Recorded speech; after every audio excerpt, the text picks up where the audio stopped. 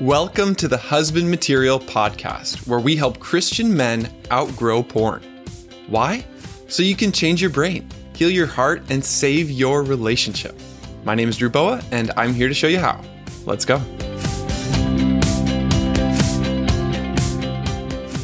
Today, we are talking about how to escape a creepy conversation before it becomes sexting or something inappropriate. Have you ever been in a conversation with somebody online that starts to feel uncomfortable or icky or gross? Or maybe the conversation begins to feel provocative and seductive and a little bit sexually exciting. Many of us do not know how to protect ourselves from those situations because we've never been taught, and we need to know so that we can stay safe and keep others safe too. When you're online searching for help to outgrow porn, especially if you're connecting with other men who are on that same journey, at some point you will probably meet someone who wants to chat with you in a way that starts to feel concerning. Here's one example. After I spoke at a workshop primarily for men who experience same-sex attraction, somebody reached out to me saying, "Hey, I saw you're doing this workshop and wanted to chat." He then sent me a wonderful, long Google document that was full of mental health resources about all kinds of topics. And I said, "Wow, this is wonderful." And he replied back to me, "Just like you, kissy winky face." When I received that message, something felt off, and I wasn't fully sure why, but in my gut, I knew this is starting to make me feel uncomfortable. What do you do in those situations? How do you know if a conversation is starting to become unsafe? What are the warning signs? And how can you protect yourself and others? That's what you will learn today in this episode of Husband Material. I feel extremely qualified to talk about this topic because for the past 3 years, it has been my job to protect you guys, to protect the Husband Material community from men who have a pattern of using porn recovery as a pretense to find other men who they can target for sexting. We do have a boundary on our community that if you sexually act out with another member, then you will be removed in order to protect everybody. Sometimes men come into porn recovery ministries with a part of them that wants to be well, that wants to get healthy, and that wants to help others, and another part of them that feels drawn toward potentially sexting or acting out with the men that they meet in these communities. Sadly, over the years, we have had to remove dozens of men, including professional coaches and professional counselors. So just because someone's a coach or a counselor does not mean that person is safe. And it does not mean that person is not struggling with sexting or with conversations that can become icky or inappropriate. So you really need to learn how to recognize the warning signs and how to protect yourself and others too. And when you do this, it is not cowardly. It is not weak. It is brave and kind to tell the truth, to report what's going on so that everyone can heal and grow. We are here to outgrow porn, and I think this is a really important part of that journey. So let's start with the warning signs. How do you know if a conversation is becoming creepy or inappropriate? The number one warning sign is your body. Your body has an internal alarm system that we usually call your gut. When you feel that something is off in your gut, you may not know why cognitively. You may not even have a clear emotional reaction, but your gut is telling you something. Our gut is like our second brain. It has an intelligence all of its own. And when you feel that nudge or that twinge or that slight sensation that something is not right here, don't ignore that. Pay attention to that. Now, you probably won't know what your gut is trying to tell you right away, which is why it might take some time to journal, talk to a friend, report the situation to a leader, and process it so that you can figure out what you're feeling. And here are some of the warning signs I have discovered that my body immediately reacts to because I have seen that some of these dynamics are usually a clue that this conversation is becoming creepy. Here's clue number 1. If a stranger or someone you've never talked to before sends you a private direct message saying, "Hey," like one word, that's a warning sign. Oftentimes, this little "hey" or "hi, how are you doing" is a way of trying to hook you. Some of these guys who have inappropriate intentions know that if they can get you to respond, even to a really simple small message, then they have a much higher likelihood of starting a longer conversation with you than if they sent you a paragraph. Other times, guys are just not aware that this is a pattern for them that they are subconsciously using to move towards sexually acting out. And by talking with some of these guys who say they have innocent intentions or, by all appearances, really do seem to be just wanting to talk, oftentimes you'll find out that they have a history of inappropriate sexual conversations with other men. This is a pattern I've seen. It's not the rule. It is something you need to be aware of. And from my perspective, when I get a message like that, it's just not worth it. It's not worth it to engage knowing that there's a strong possibility that this could become creepy or even be a prelude to sexting. So watch out for that one-word chat message from somebody you've never heard of before. Here are some other clues that I have learned to watch out for. One is extreme speed. If a conversation with someone online feels like it's going too deep, too fast, and it's uncomfortable, that's a warning sign. Another big warning sign is if somebody asks for a photo of you, especially if they're asking for a photo of your full body. That is definitely a huge warning sign. And I would caution you against sharing full body photos with somebody, especially who you don't know that well, right? If some of these warning signs are all happening together, then it is highly likely that this conversation is really going in a bad direction. When you are in a conversation that feels like it's becoming creepy or sexually inappropriate, here's what you can do. 4 recommendations. Number 1, express discomfort. Number 2, remove yourself from the conversation. Number 3, report it. And number 4, ask a friend. Let's start with number 1, express discomfort. Simply tell the other person, "Hey, a part of me is feeling uncomfortable with what you just said, or with this question, or with the way this conversation is going," and notice how the other person responds. If they respond with empathy, "Oh, it makes sense that you would feel that way." If they respond with apology, "I'm so sorry, I take ownership of how I affected you," then it may be that this was an innocent, unintentional, and healthy conflict that you can resolve on your own. However, most people, I find, respond with some version of DARVO, D-A-R-V-O. This is a term that's becoming more popular to describe a very predictable pattern that abusers have in relationships. DARVO stands for denial, avoidance, and reversal of victim and offender. So if the person responds to you by denying that there's a problem, maybe avoiding it or trying to not talk about it and just move on to something else, or they start to take on the role of the victim as if you're hurting them, that is usually evidence that this is really not a safe person to talk to. And if someone ever expresses discomfort to you in a conversation, later in this episode, I'll tell you how you can respond to that person in a way that is helpful and that doesn't give off the vibe that you could be trying to abuse them. If someone responds to me with DARVO, that's evidence to me that this is not a person I want to continue to talk with. And even if the conversation never got to an inappropriate level, it's telling me that they've got some issues here that need to be dealt with. And even if you don't express discomfort to the person, if something is clearly inappropriate or you really don't feel safe, you can always simply remove yourself, step away from the conversation, block the person, remove the person.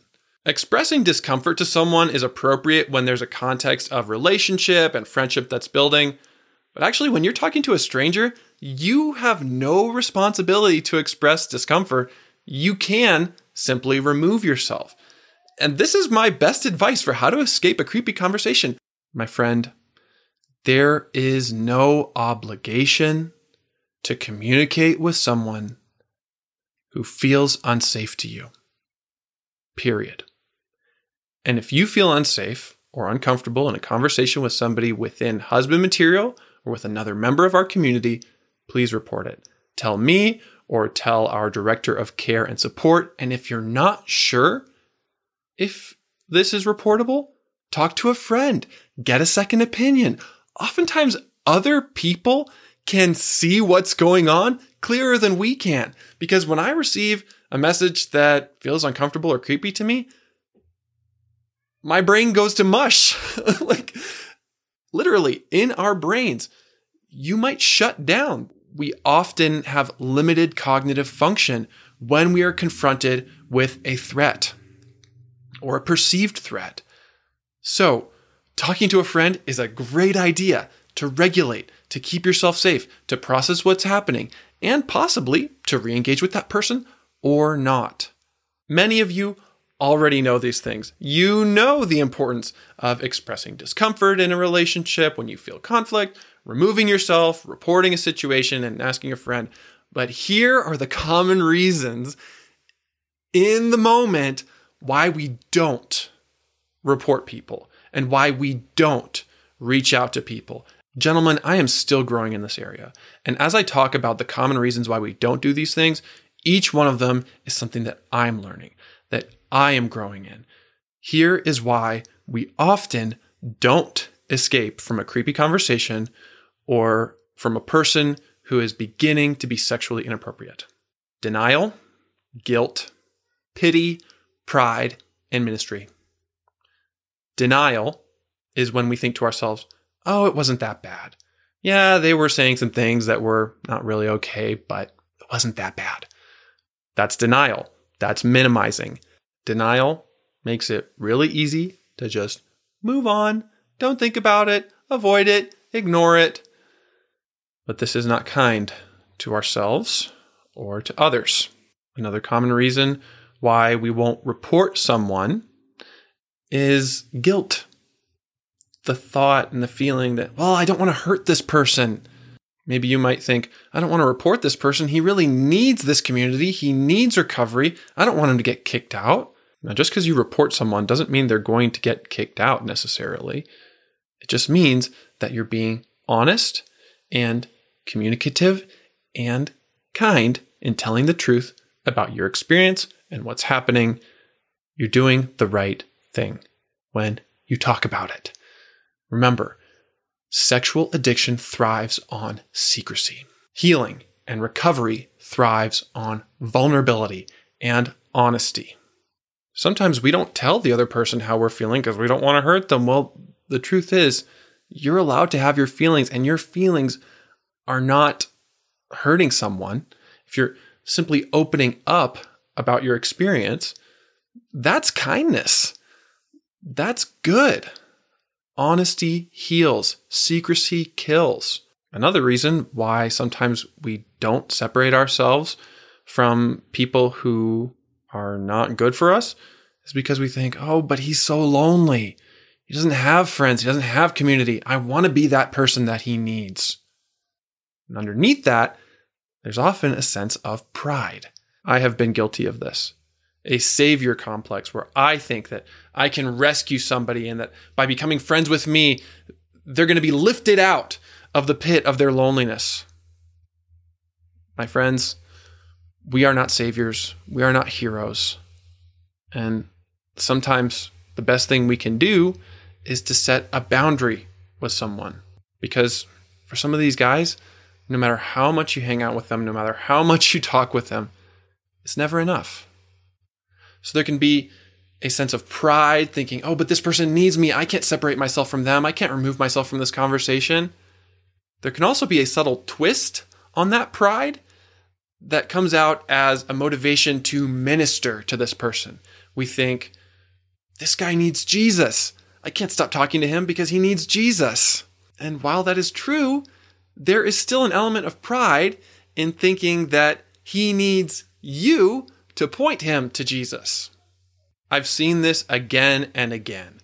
When somebody receives a sexually inappropriate message, instead of removing themselves or reporting it, they think, here's my chance to point this person to Jesus. And while it is somewhat flattering to have somebody come to you in their need, or to think that you're attractive, or to want to sexually act out with you, my friend, it is not your responsibility to point that person to Jesus. Let someone else do that.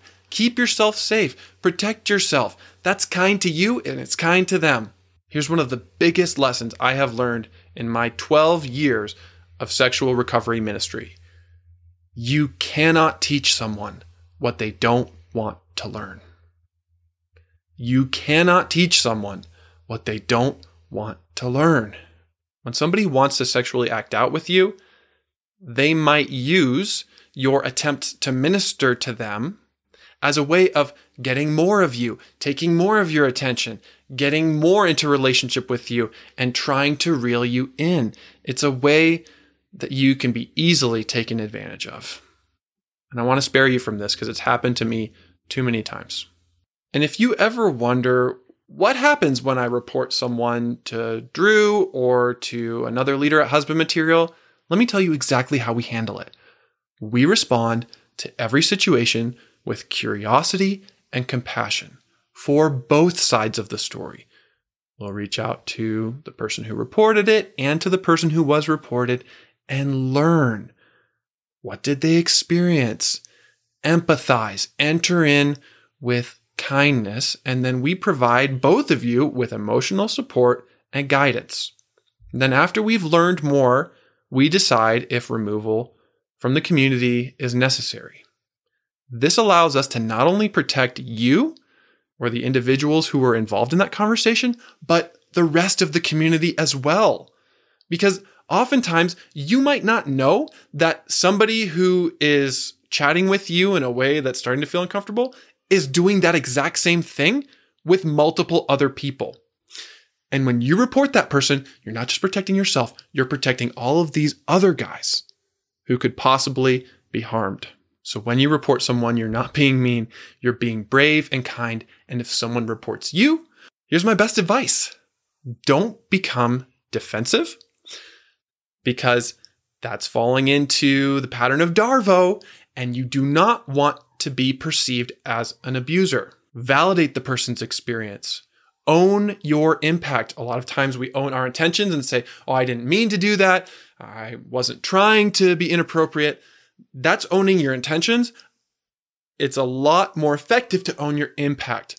I have had to do this multiple times. For example, at one of our Husband Material retreats where we had a dance party on a boat, I was trying to force someone to get out of his seat and dance with me, and he felt violated by that. So I needed to own my impact and say, hey, I realize that what I did was not okay. And it makes a lot of sense that you felt violated, that you were not respected. I didn't honor your boundary, and that's on me. I'm so sorry. That's a lot different than saying, oh, I didn't mean to hurt you, or I'm sorry you felt that way. That's not owning your impact. When someone expresses discomfort to us or reports us, it is a gift to us. So rather than become defensive, let's validate their experience, own the impact, and learn from it. That's what we're doing at Husband Material in our community. We are learning and growing in curiosity and compassion and courage and connection while maintaining safety and helping each other outgrow porn and helping each other stay safe from sexting and from sexually inappropriate conversations. Even if you don't struggle with this personally, you're probably going to encounter it if you haven't already. And I hope that you're getting some skills and tools that you can use the next time you're in a creepy conversation. You want to know how I respond to some real life situations? Let me tell you how I handled it when I received that kissy winky face emoji from a stranger after this workshop on same-sex attraction. First of all, I expressed discomfort, and I got hit with Darvo. This guy felt really offended that I was uncomfortable and spoke up about it.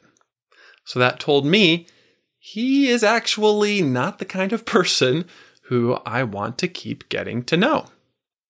So I didn't talk to him, kept processing it, and I realized that after he sent me this wonderful list of mental health resources, and I said, "This is wonderful," and he said, "Just like you, kissy winky face," that to me, that actually felt like a pickup line. And giving some wonderful resource package that he knew I would appreciate as a professional coach and someone who's helping others would be a perfect way to get into my heart. It is very possible that he was grooming me, that he was seducing me, and that after I said I was uncomfortable, that he was gaslighting me. We need to be aware of these patterns. Later on, this guy apologized to me. Yet after I was reflecting on these experiences and putting language to what was happening and how I really felt, I still decided in the end to block him. Because there's no obligation there.